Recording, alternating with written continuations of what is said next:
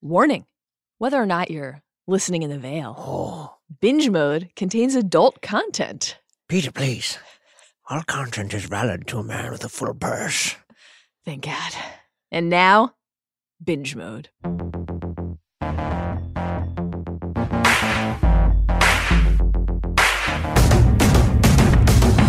Hello! Yes! And welcome to binge mode. Woo! Woo!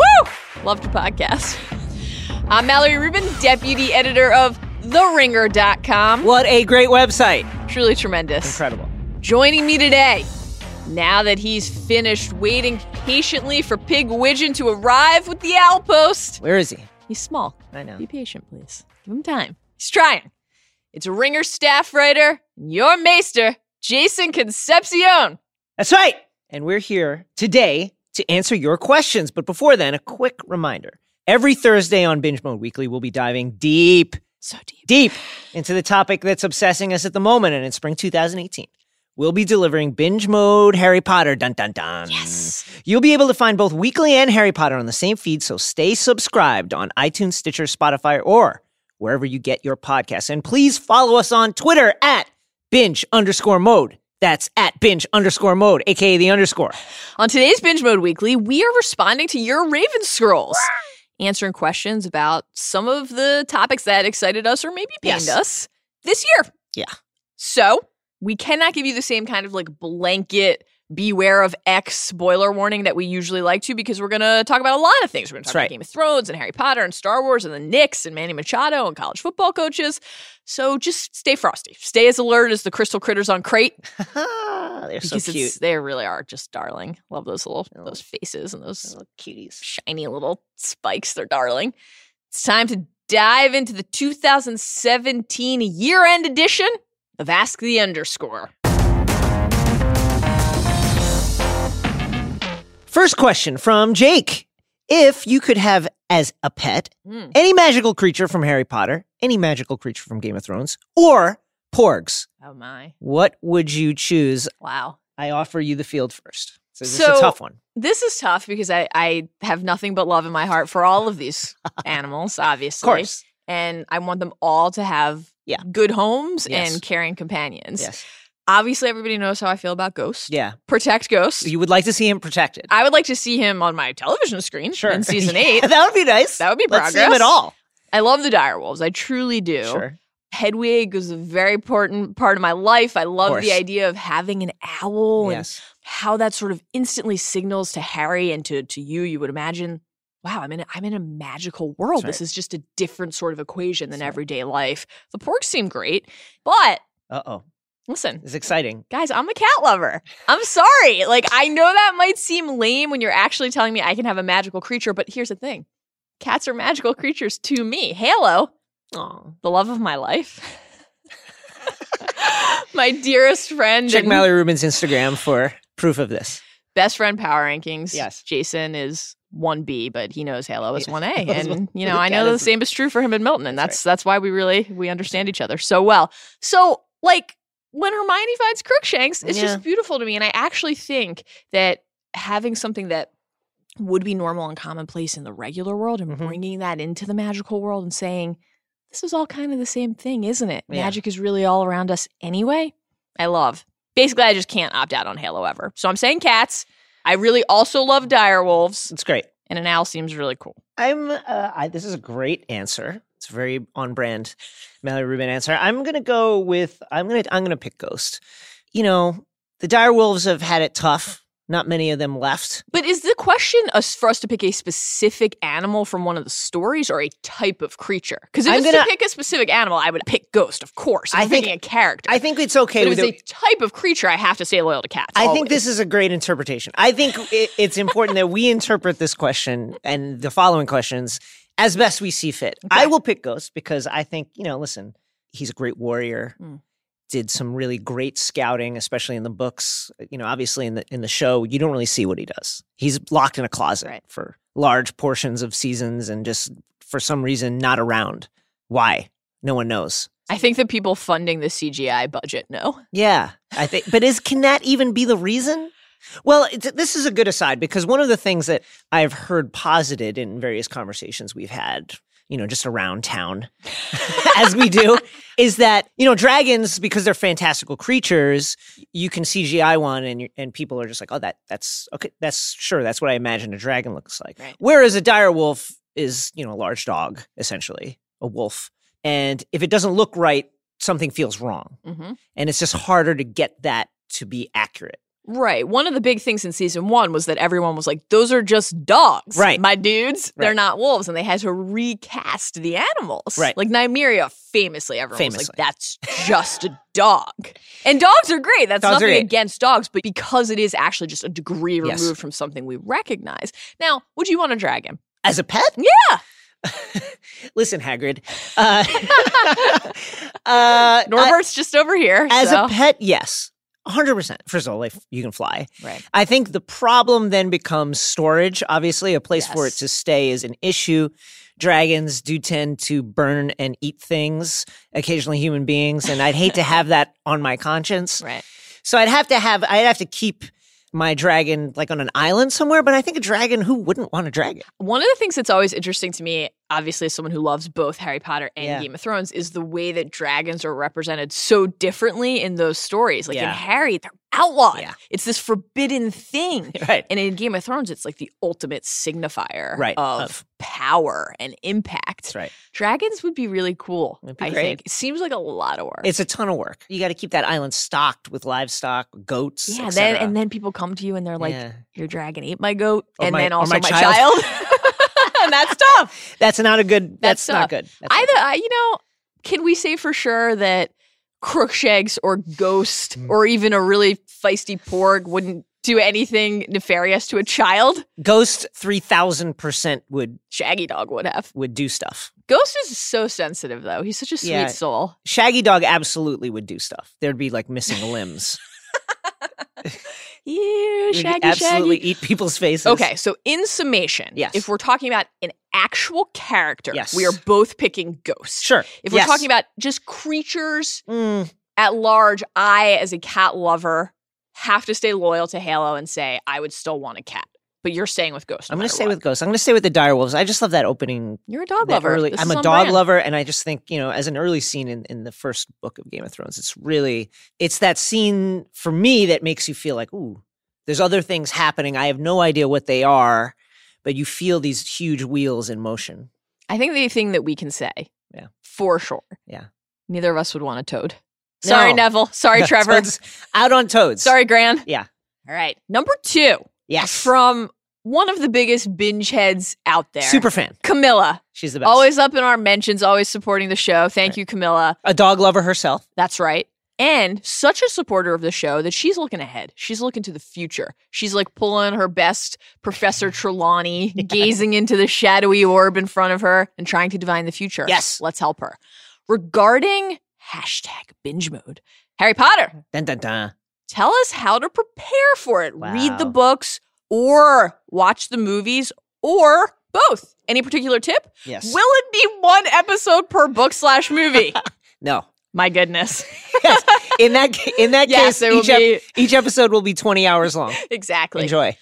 So we're not prepared to be too specific here yet Yes. because we are still figuring this out. We're still trying to settle on the ideal approach, the ideal pace. But what we are comfortable saying Yes. is that we will definitely be doing both books and movies. Yes. And a lot of time will Absolutely. be devoted to the books. Yes. A lot of time. It will definitely not just be the movies. That's correct. Charge up those Kindles, Charge them up. folks. It's a great read, everyone. I've never read the whole series on an ebook. It's one of the only things that I just still have to feel it in my hands. As I have mentioned in a previous 7, I love the feel of a real book.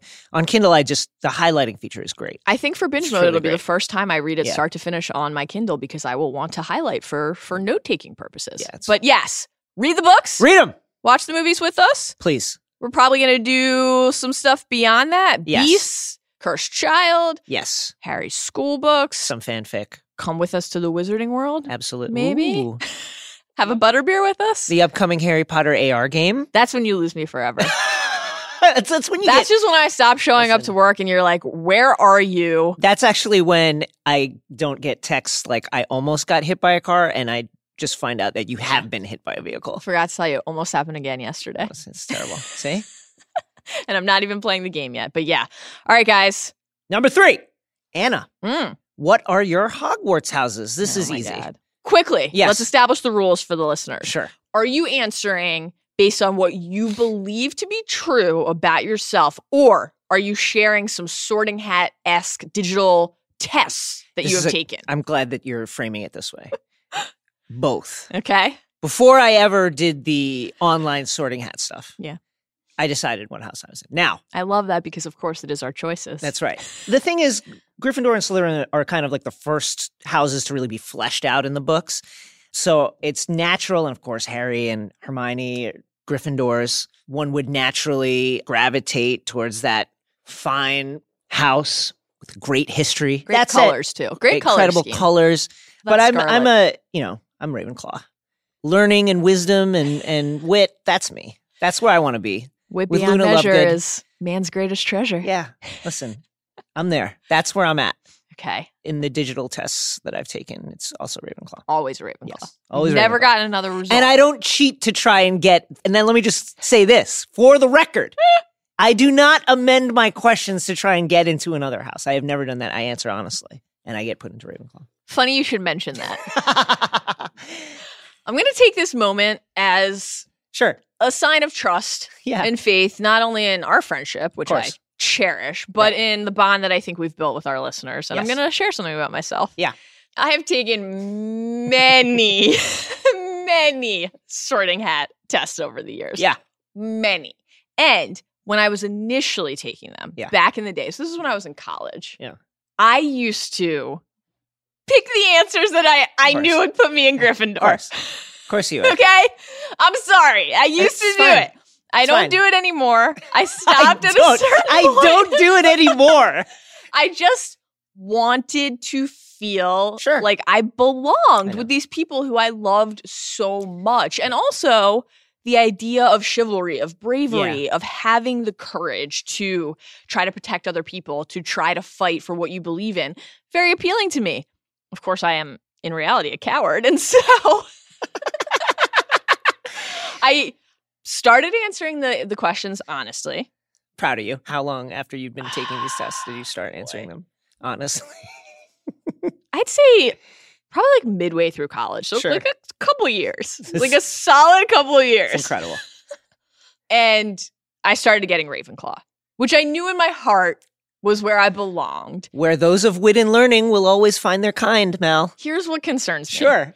The fact that I tried to have the test put me in Gryffindor. Right. There are 3 different interpretations. 1, I'm Harry. I made the choice. Right. I told the hat where to put me. Right. Okay? Great. That's the far and away most charitable interpretation. That said, Harry was, it was kind of like out of fear. Not Slytherin. It was more out of, Slytherin. yeah. No? Yeah. Second interpretation.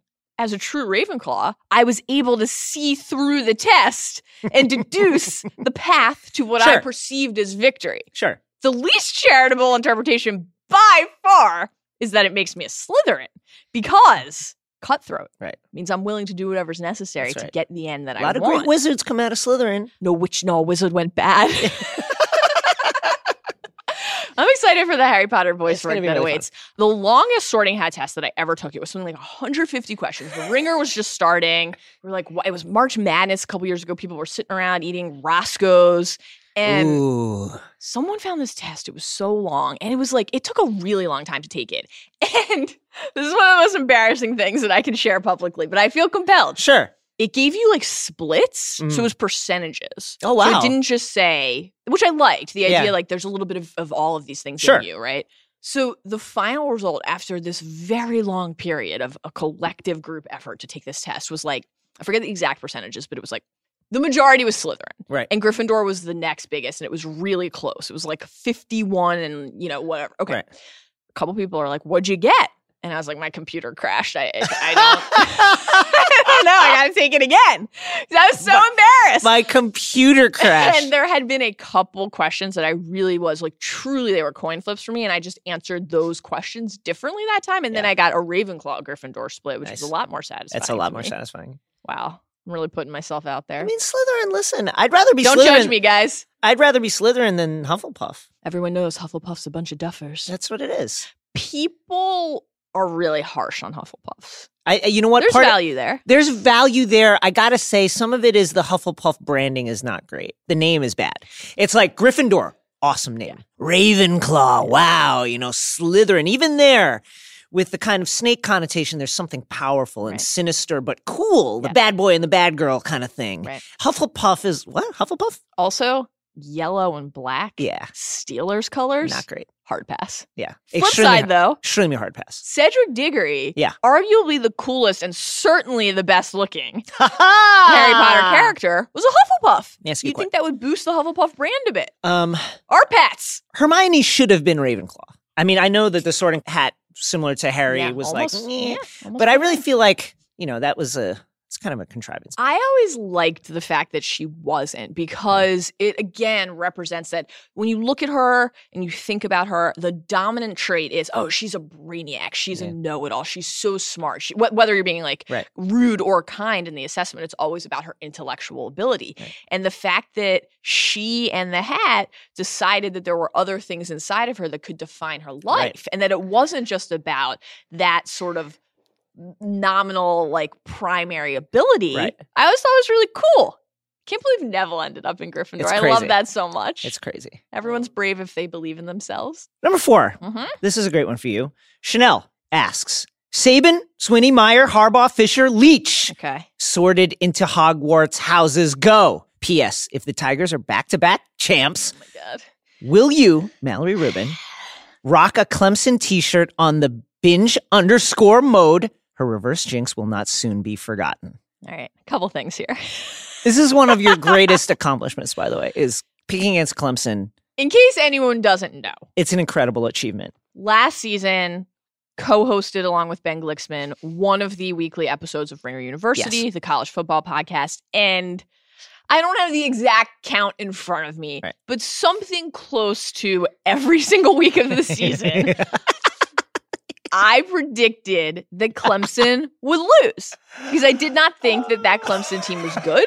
While I always believed that Deshaun Watson would be a wonderful professional quarterback, I was concerned about the fact that he was on pace to throw nearly 20 interceptions, et cetera. I thought the ACC was weak. Right. And they did win the national championship. Clemson won the national championship. Is that true? It's true. So that was really tough.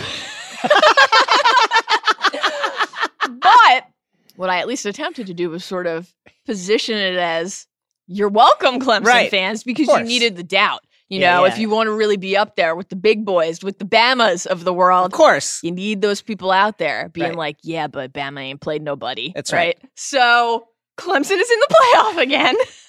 This is incredible. We're getting an Alabama-Clemson three-peat. Yes. Last couple of years with the title game. This year it's the semifinal matchup. Going to be an amazing New Year's Day. I think Alabama's going to win that game. Yes. Roll fucking Tide. I love it. But if Clemson wins that game, and if Clemson then beats the winner of Oklahoma, Georgia. Oh my gosh. I will wear a Clemson t-shirt. This is incredible work. I will Clemsoning is here. I will do it. Syracuse beat Clemson this season. It did. My alma mater. What an incredible time we that were together. It was incredible. We were at Ben Lindbergh's wedding. It was incredible. The three of us shared that moment. Lindbergh's family, his new family. Syracuse fans. Huge Syracuse fans. They were going crazy. The Orange had blessed their union. You refused to watch it until it was over. I was so nervous about jinxing it. Checking on my phone.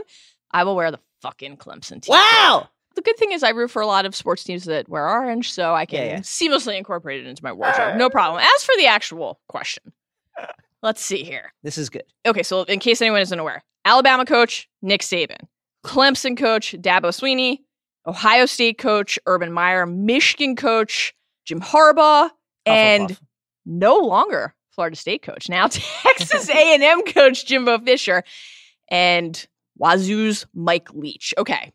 Here's my blanket answer. Every college football coach is a Slytherin. Yes. For sure. 100%. You have to be. You can't not be. The college football recruiting world is exactly savage, cutthroat. Bags of money exchanged in dark parking lots.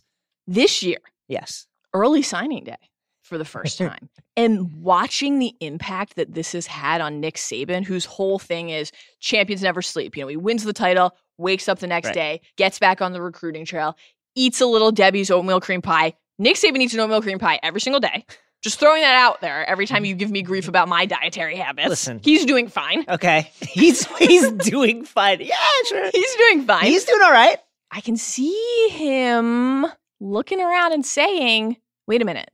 Right. I was the master of this domain. 100%. They changed the rules on me. The 24/7 composite rankings, which like factor in all the different recruiting rankings from major services and say this is one master ranking.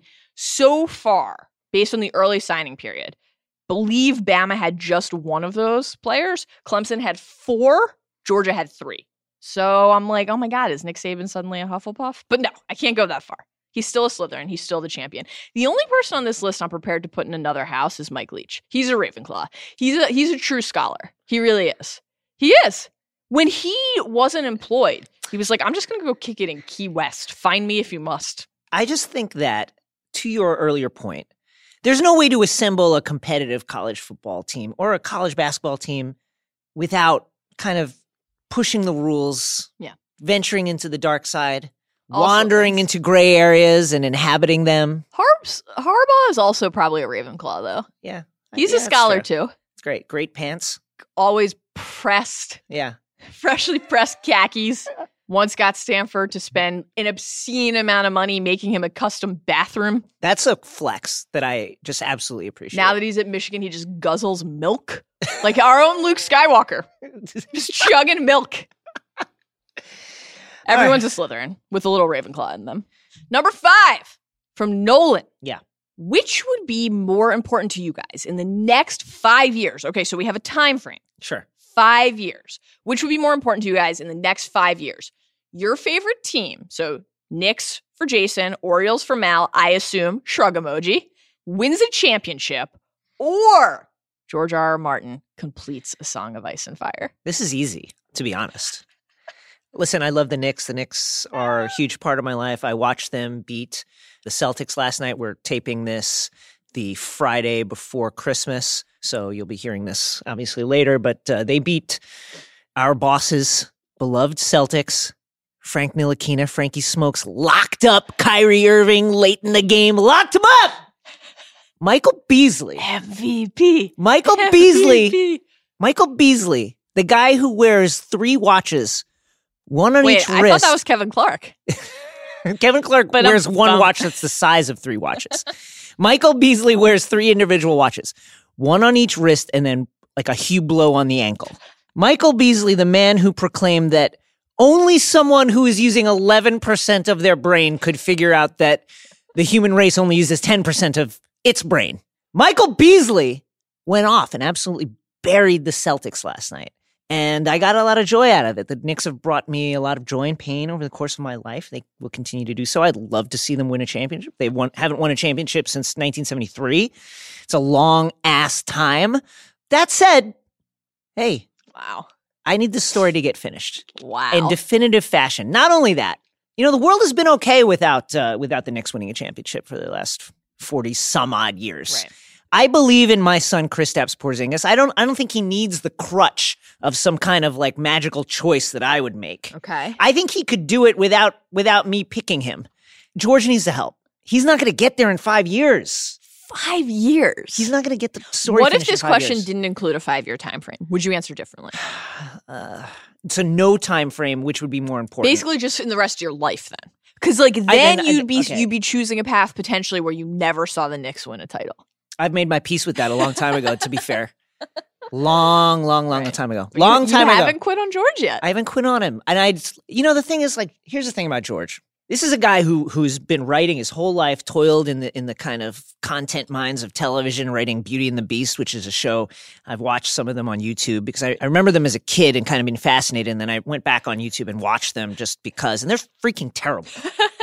Yeah. And he wrote a lot of like the newer Twilight Zones, like the reboot of Twilight Zone. This is a guy who toiled in these kind of anonymous writer minds for a long, long time. And then to get famous this later in life and really write something that has captured the imagination of the world, and to famously not be able to finish, that's devastating. And I don't want that for him. I want him to finish it. I really want and need him to finish it.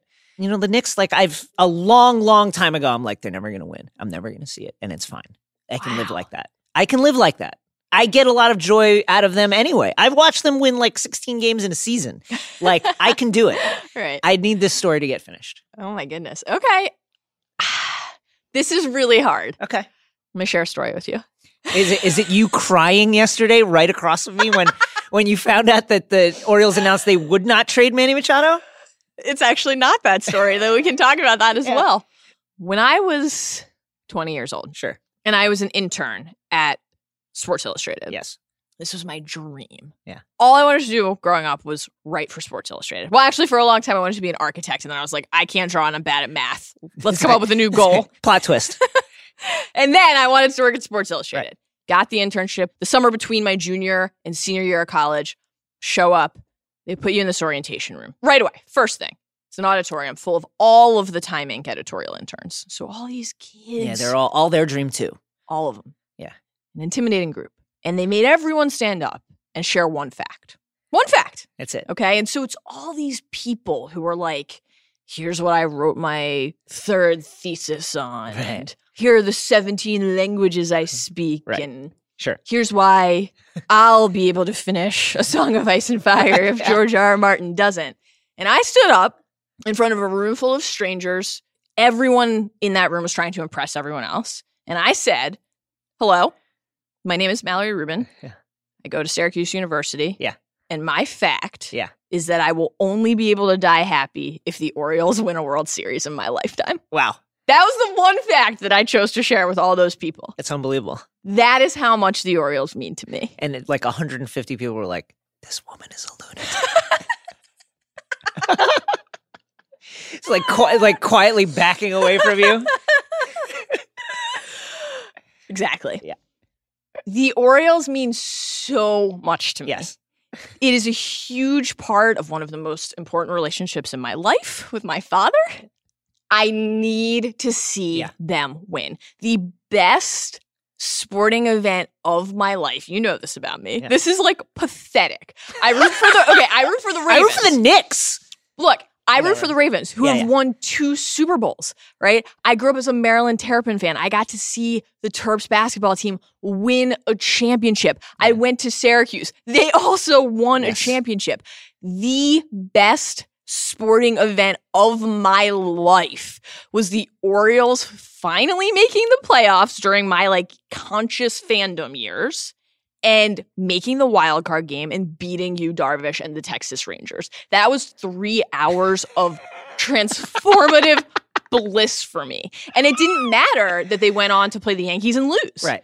It just mattered that for a moment, I really believed that they had a chance. And it was the only time in my life that I'd ever felt that way. And it meant so much to me, despite all that. Wow!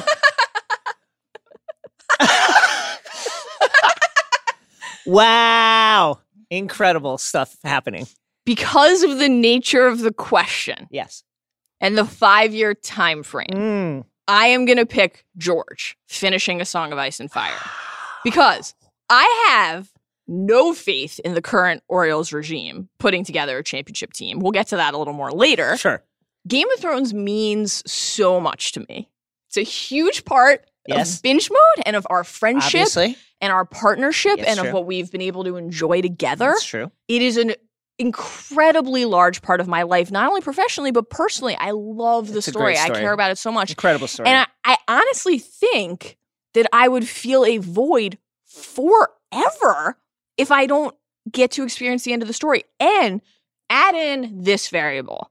we don't know if the end of the show will be satisfying. That's right. We don't know that. So if it is, maybe we change our answer again Sure. because we say that was great. Yeah. We have something here. But we will never know unless he actually tells us how the creator of the story, how the man who crafted this wanted to see it through. And that is crushing to think about. It really I need is George crushing. to finish this. It cannot feel good. No. Yeah, I need to see it finish. I would Great really answer. like the Orioles to win a World Series. I'd love that would be great. If the Knicks win, that's it. I walk the earth like shirtless. I'm just going to walk into the woods and you'll never see me again. That's it. I'm done in this world. I need George to write a story in the next 5 years, but I need the Orioles to win a title in my lifetime. Same. Okay. Same answer. Elizabeth asks, what are some of your favorite fantasy or any genre book series beyond HP and A Song of Ice and Fire? Great question. Man, so many. God, where to even begin? We can keep it pretty tight here because that's almost its own podcast. Maybe we'll revisit this topic at length at some point and go a little deeper. But just a very quick answer here. Sure. Harry Potter and Song of Ice and Fire are my favorites. Yeah. I love Lord of the Rings. Same. And The Hobbit. Incredible. And everything that Tolkien has done. It's masterful. I like Narnia. I like Narnia as well. I really, really, really love his Dark Materials, the Philip Pullman trilogy. I've yet to read it, but it's on my list because of your suggestion. Just got the box set as a Hanukkah gift. Already have it. Nice. Now you have one too. And I look forward to one day being able to answer this question by recommending the Kingkiller Chronicles for people because shouts to Ben Lindbergh. Literally just constantly Ben is asking me about this. And he's like, I just don't understand why you need to reread Goblet of Fire for the 97th time instead of just reading The Name of the Wind like you've told me that you would. One day, Ben, one day. I've been reading The Magicians. It's okay. I'm coming around on it. I don't love it because it presents an idea that I find repellent, which is that magic is like hard and bad instead of amazing and wonderful. See, that was the thing, just to prove to people that we don't always agree on things. The two things that I liked about The Magicians, and I've read through book 2, I enjoyed the technical take on magic, even though I didn't think I would. Right. You know, as kind of presenting it as a true skill. As a person who went to music school, I enjoyed that aspect of it. Oh, I have to practice my fingerings and things like that. And 2, I thought the villain in book 1 was incredible. Yes. I loved the villain. Yes. Loved the villain. I liked when they turned into foxes and fucked in the snow.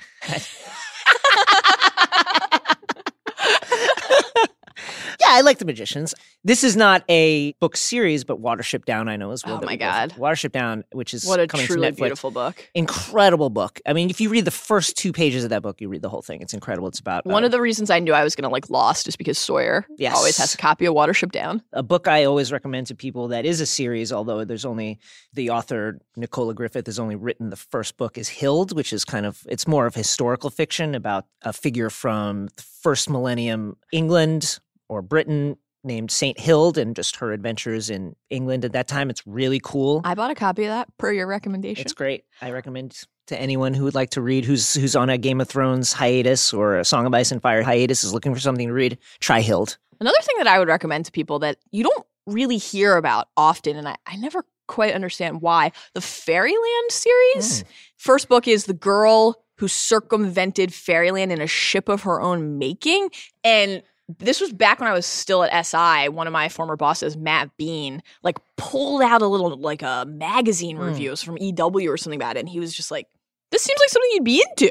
There were, I think, only 2 books out of the time. There are 5 books, some other shorter stories mixed into the series. And it is just beautiful.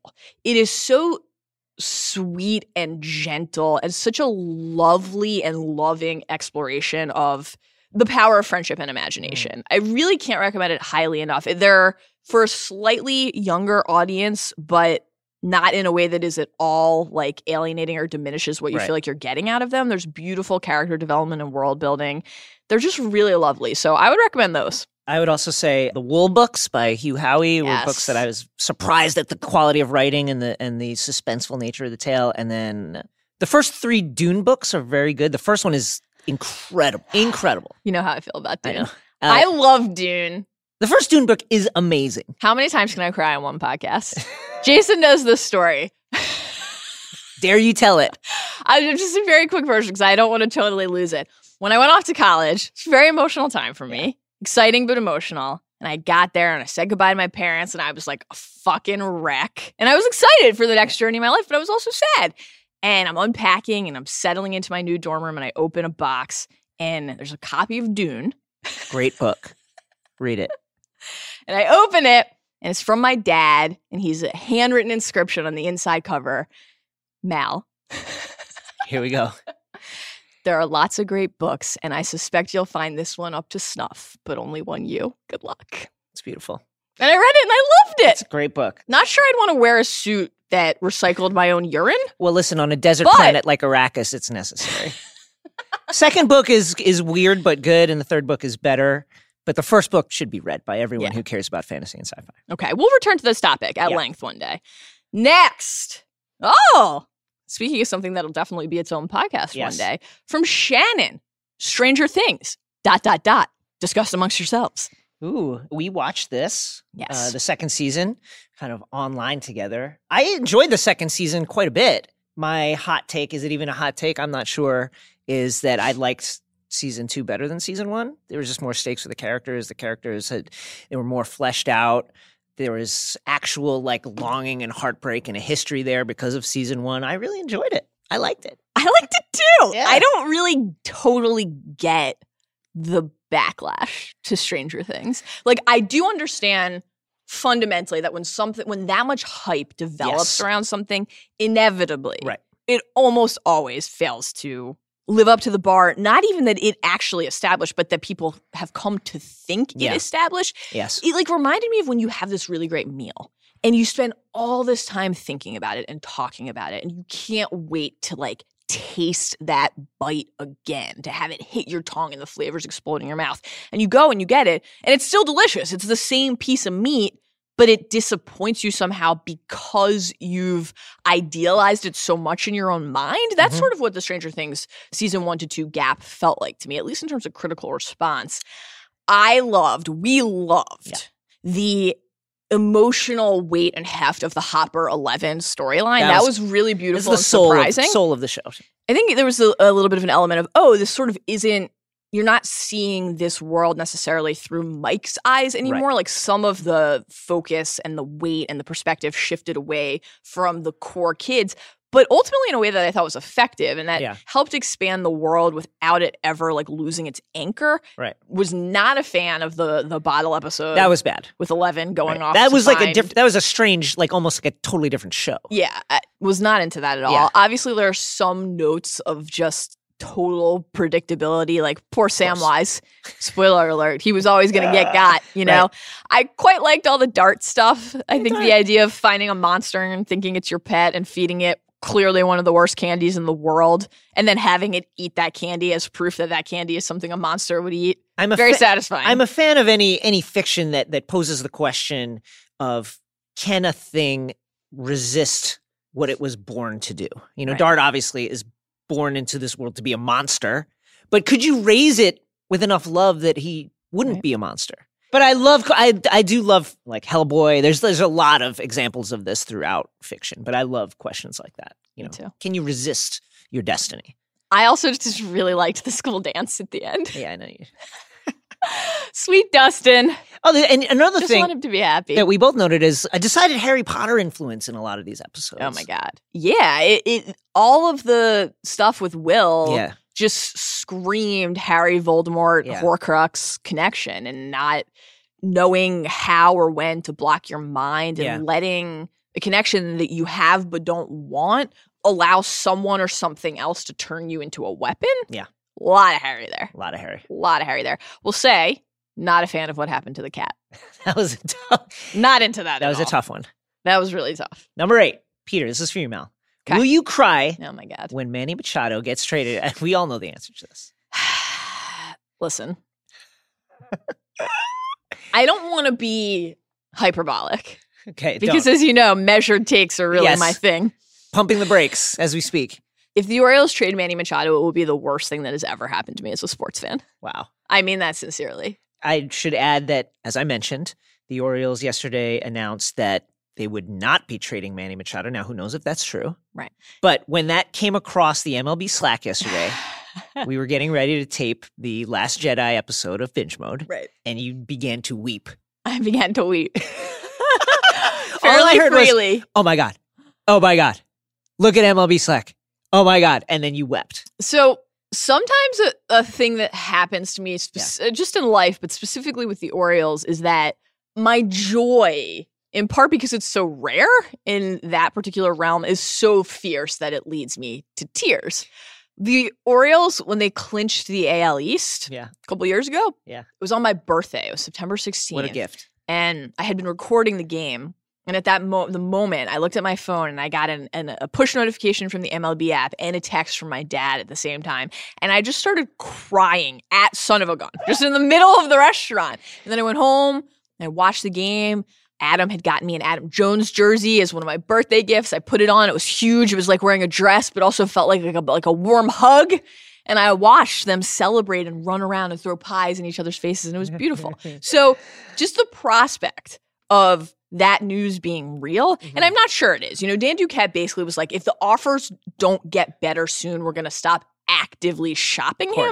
That is, of course, not really the same as saying we're not definitively said not trading. We will not trade him no matter what. Of course. There's still a chance that they will trade him before the season even starts because one of the schools of thought in baseball is that you're going to get a higher yield the longer the other team has the player. He is a free agent after the season, so they could move him at the deadline to a contender who is motivated and would presumably be willing to give a lot, or they could move him now when they think they're going to get more because that team is going to have him for a year. And one of the things around the Manny discussions is this idea of a 72-hour window to negotiate an extension and how a lot of the teams that are trying to acquire him would require that. Right.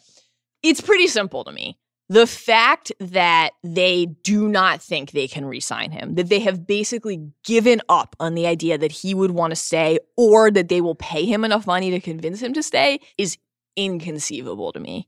Like, I'm sorry, like, the Orioles are not the A's or the Twins. They actually do have the money to spend. Angelos has the money to spend. So spend the money on a generational superstar. Why do you trade good players? You trade them to get prospects in the hopes that maybe if you're lucky and you develop talent properly, you will one day have a player as good as Manny Machado. Right. You already fucking have him. Why would you give up? I don't understand. What did they give that money to Chris Davis and Mark Trumbo for? Why are they not extending Jonathan Scope?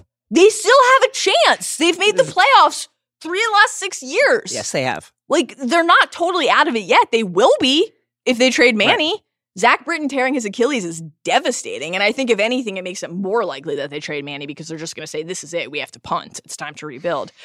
The only thing worse than the Orioles trading Manny Machado is the Orioles trading Manny Machado for a poor return, which I'm fairly certain is what would happen. And also, if they get young pitching prospects, I'm supposed to be excited about that? When was the last time they developed a pitching prospect? Dylan Bundy was supposed to be Cy Young. Like, this year finally was sort of okay, and I celebrated like he was Cy Young. Get back to me when Kevin Gausman's ERA isn't like incredible. 900. And then I'll have faith that if you trade for Michael Kopech, you can turn him into something. This is incredible. Yes, I will cry. Sorry, that was the answer to the question. Manny is my favorite player on my favorite team. It would crush me. I just don't know how else to say it. It would crush me. Okay, number 9. Yeah. From Ken. This is for you, Jay. Yeah, let's do it. With the gift of hindsight. Yeah. Ooh, this is a good one. This is an NBA draft question. With the gift of hindsight, would you rather have Dennis Smith Jr. or Frankie Smokes? Listen, this is a good question. Dennis Smith Jr. he's averaging what it was like per 36 numbers, 18 points a game, 5 assists. He's shooting 39%. That's okay. Can you just share with anyone who might not be familiar his famous tweet from his youth? Yes, Dennis Smith Jr., since deleted, by the way. Dennis Smith Jr., November 5th, 2012. That's not that long ago. At 11:01 p.m., he twat. Everybody has God-given talents.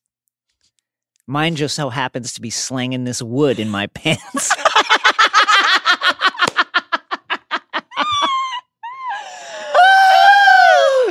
Yeah! God, what a legend. Denny! Let's do that thing. It's tremendous. Anyway, okay, so in hindsight, I would love it if the Knicks would have taken Dennis Smith Jr. because he's a guy who has that kind of star potential next to Kristaps Porzingis.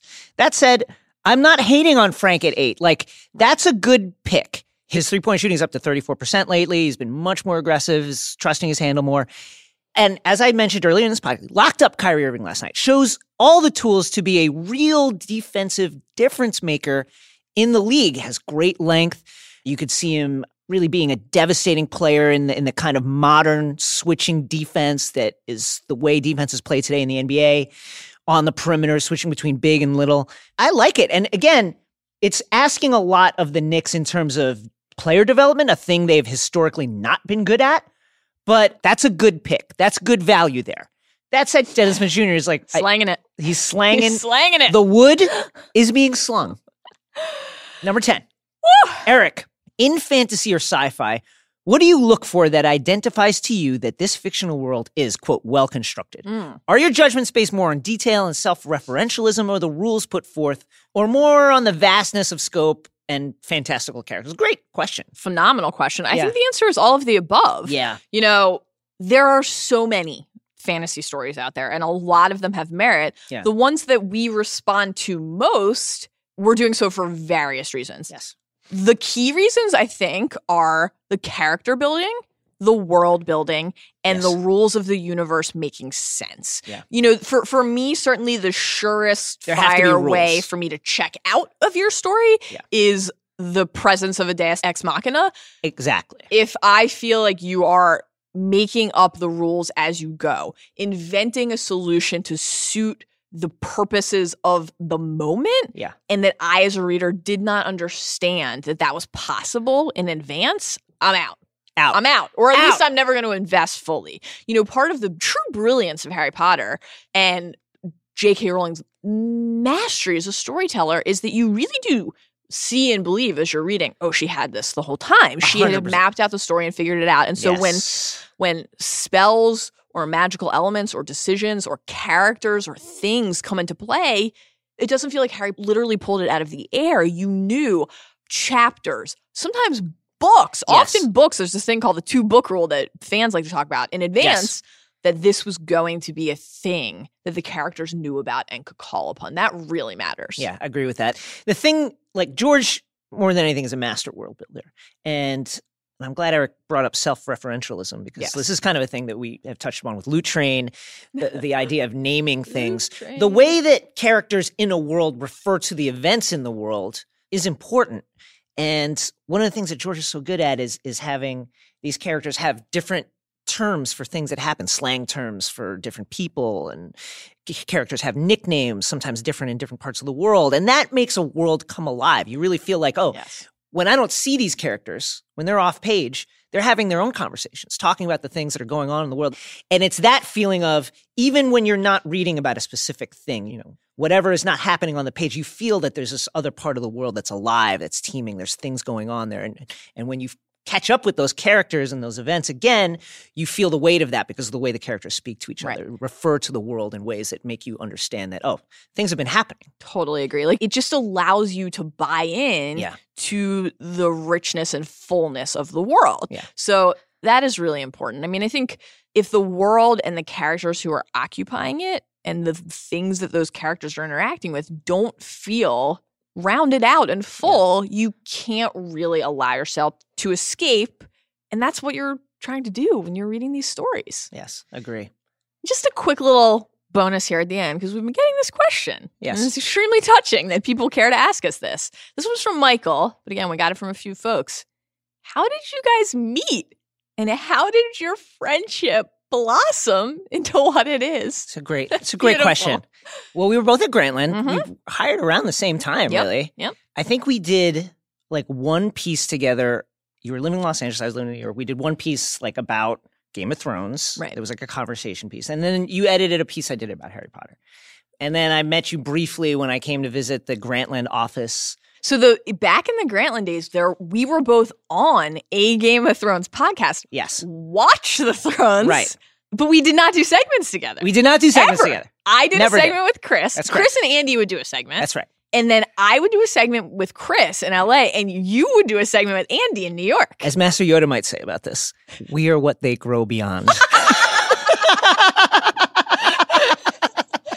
you're going to say blind. They were. And we did one Grantland live show together, a Watch the Thrones live show in Brooklyn. Oh, man. Yeah. And we were like, hey, what's up? What's up? Cool to do this with you. Yes. And kind of shared I remember one of our first bonding moments was actually at that show because, if I recall, this was season 5. Season 5. Game of Thrones. Yes. And that live show was between the penultimate episode and the finale. That's right. And Chris and Andy That's right. picked, they did it in advance of who won the season, and they picked Jon Snow. As the winner, right? And we had this moment where we looked at each other as book readers and we were like, should we tell them? Right. Nah. Yeah, and it was great when they did it live because a good portion of the audience was like, They were just like, and that was, I really think, one of our first moments where we were like, oh, this book bond for us, this is special. Yeah. Let's explore this more. That's right. And then we wrote the piece together at the end of season 5. That's right. It was fun. That was great. Great fun. Great fun. And then we started working at the Ringer. That's right. And really, our friendship was forged over literally countless hours, 7 days a week, for months in a podcast studio. That's right. If you don't like a person even like a little bit, a murder could occur in those situations. Oh my God. We had the pleasure of working together a couple times after the Thrones. After the Thrones. So many Thrones. Watch the Thrones, After the Thrones, and Talk the Thrones. So many Thrones. We shared a couple After the Thrones That's correct. shows together that were delightful. But even then, primarily, the workflow for that was that Chris and I would screen the episodes together in LA, and you and Andy would screen the episodes together in New York, and then you would sometimes fly out. That's right. You weren't living here yet. So it was really, we knew that we shared this passion. Right. We really liked each other. Yeah. But it was not until Jason moved to Los Angeles and we started working on binge mode. Literally like 5 days you got here, basically. Like, you came for a meeting. That's right. And we were just like, you're going to do this. Okay. And then that was it. That was it. We just discovered how much we had in common and how many shared interests and passions we had.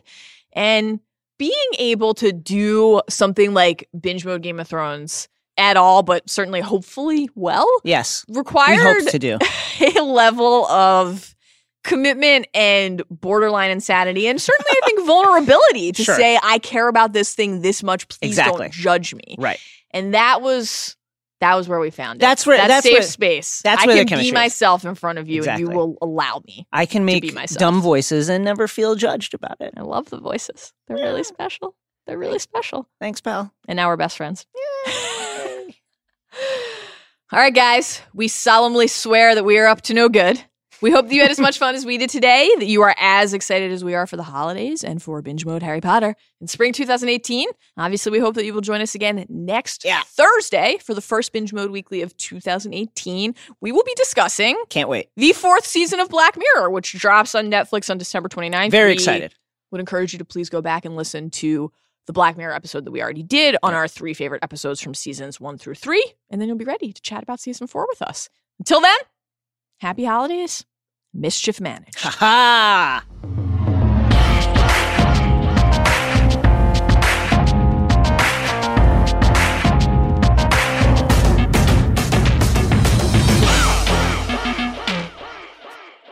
My question for Ask the Underscore, yeah, and I think as a co-host of Binge Mode, I get to submit a question is, will you please grace me with one more? Kyburn! You're great. I'm ready to regret. Kyburn! I can't wait to watch season 2 of The Crown over the holidays. We're just going to be saying Kyburn to each other the whole time. Every time he comes on, I'm like, oh, wow, Kyburn! Looks good, cleaned up. He's got his hair swept back, a little mustache, a little trim, a little mustache. I still don't trust him. Certainly not around a corpse. No way.